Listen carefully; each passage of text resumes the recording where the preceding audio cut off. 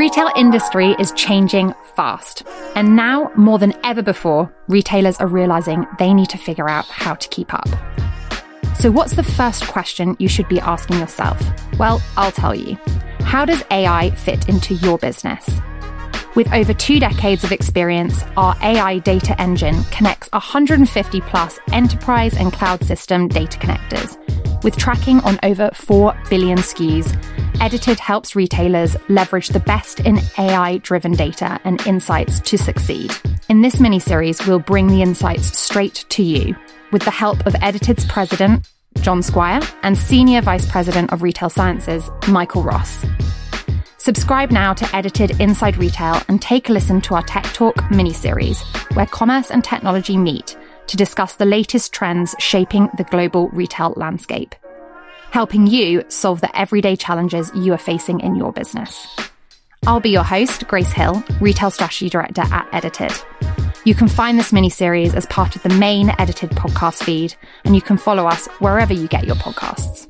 Welcome back. Once again, I have with me Edited's President, John Squire, joining us from Silicon Valley, and Edited's Senior Vice President of Retail Sciences, Michael Ross, who is here with me in Soho. Hey both, how are you doing? I'm very well, Grace. Very good today. Great. Well, in the last episode, we really laid the groundwork on why retail executives need to pay attention to AI in the world of retail. But you also both touched on how the retail consumer has changed and is changing. I'd love to explore more of that today. So thank you, Grace. I think when we think about the role of consumers in retail, and I think it's sort of helpful to think back to a little bit of retail history, pre-internet. If one can imagine what the world was like, retail was conceptually very, very simple. You found a store format that worked, and then you opened more stores. And when we look at the world's, great successful retailers, they've opened thousands of stores around the world. And clearly, as consumers, again, pre-internet, you were constrained by geographical proximity to stores. So actually opening stores was really the only way to get access to different customers.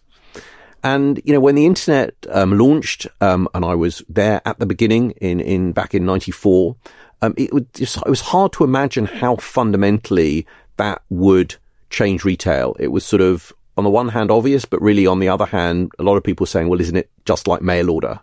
But 25 years later, what we can see is that, consumers anywhere in the world pretty much have access to any retailer anywhere in the world.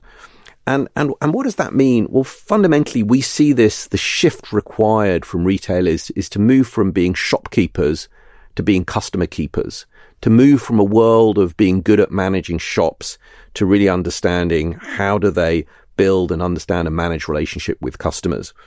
And why is that different? What does it mean to be a customer keeper? And how do you make sense of millions of customer level transactions?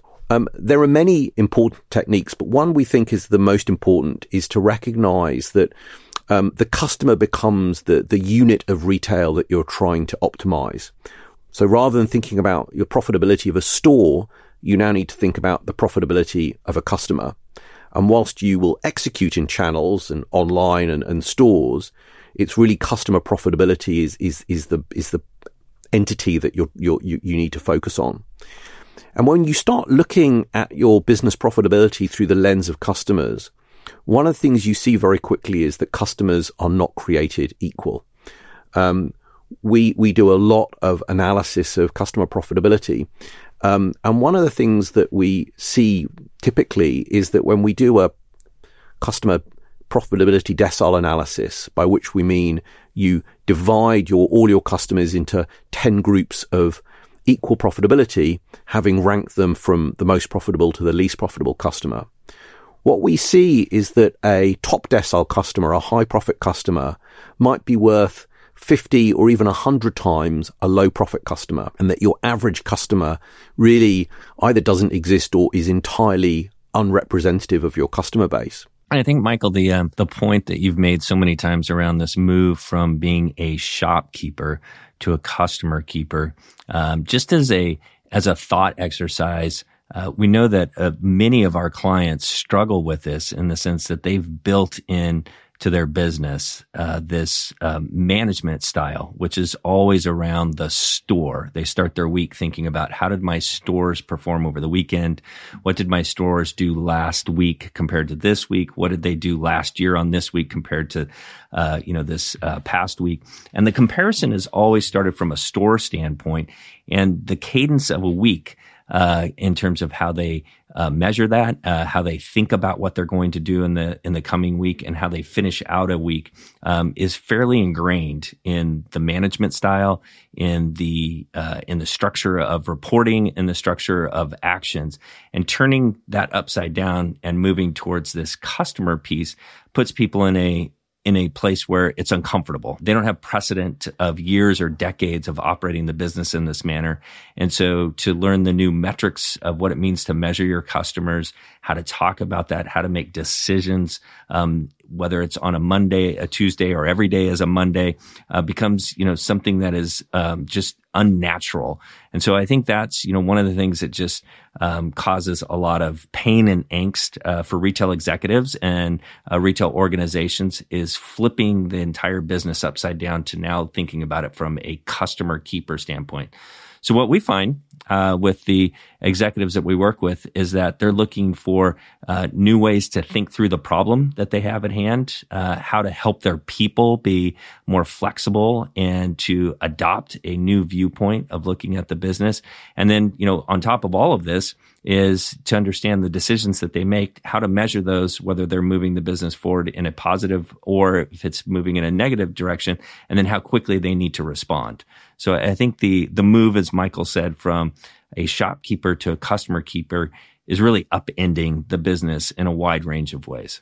Great points, John. I think one of the observations, I'll tell a story of when I was CEO of figleaves.com. So this is back in 2004.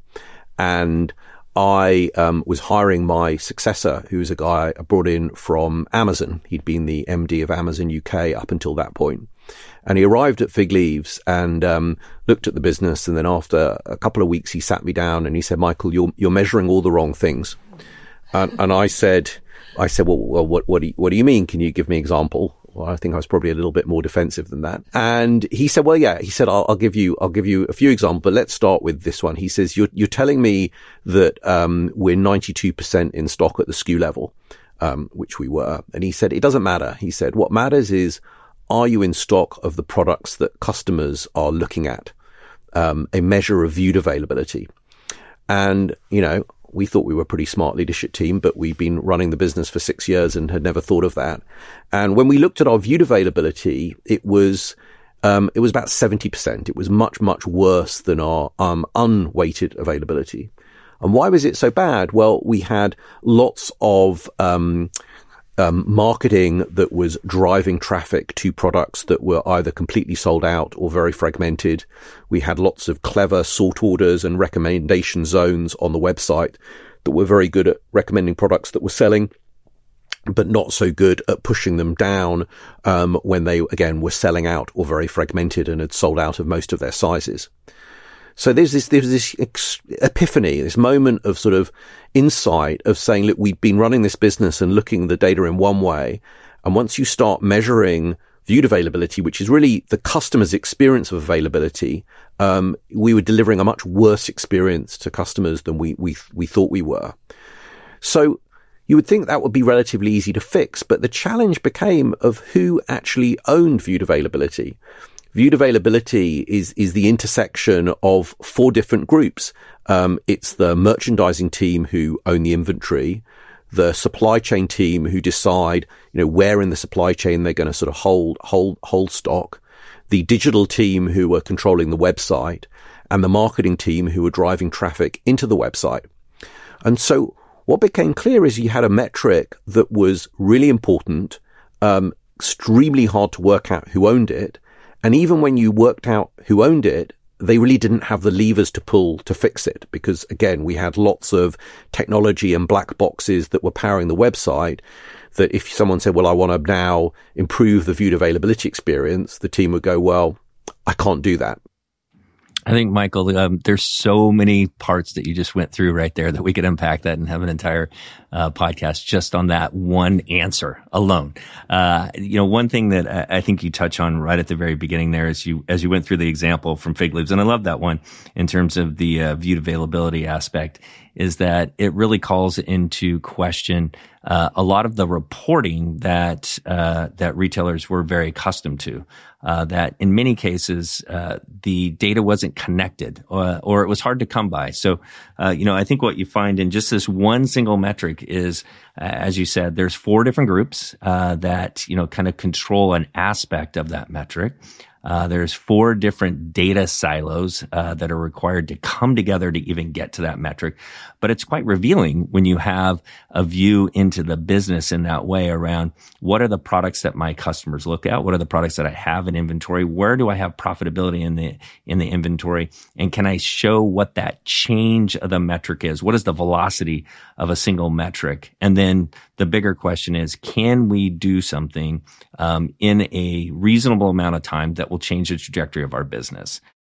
What, from your perspective, are the most important metrics for retailers to be focusing on when putting the customer first and focusing on them? So I would say there are 4 key metrics, and I'll give some context. I'm a huge student of Amazon. We've been lucky enough through my business career to work with a number of ex-Amazonians, and also for anyone interested in this topic, Jeff Bezos has written a letter to his shareholders every year. They're all on the Amazon website, and they're really a sort of a masterclass in how Amazon thinks and has built their business. And for me, there are 4 fundamental customer-centric metrics. The first one is viewed availability. Are you in stock of the products customers are looking at? The second one is viewed price competitiveness. Are you price competitive on the products that customers are looking at? Third one is delivery on promise. Are you delivering to customers when you told them you would?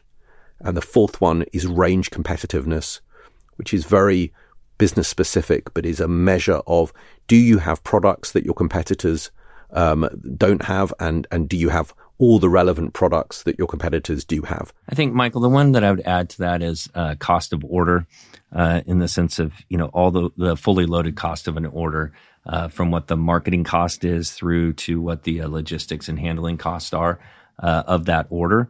And that obviously gets into what the margin per order is, as a measure of how well you're addressing the customer need and how well your organization can deliver on that in a profitable way. That was a really great chat, you two. Let's stop there. If you enjoyed our conversation today, make sure you subscribe to the Edited podcast, where you can stay up to date on all future episodes of our Tech Talk series. You can also check us out on Instagram at edited_HQ to stay up to date on the latest retail news and insights. You've been listening to the Edited Podcast Tech Talk mini-series with Edited's president, John Squire, and Senior Vice President of Retail Sciences, Michael Ross. And I've been your host, Grace Hill. Thank you so much for listening.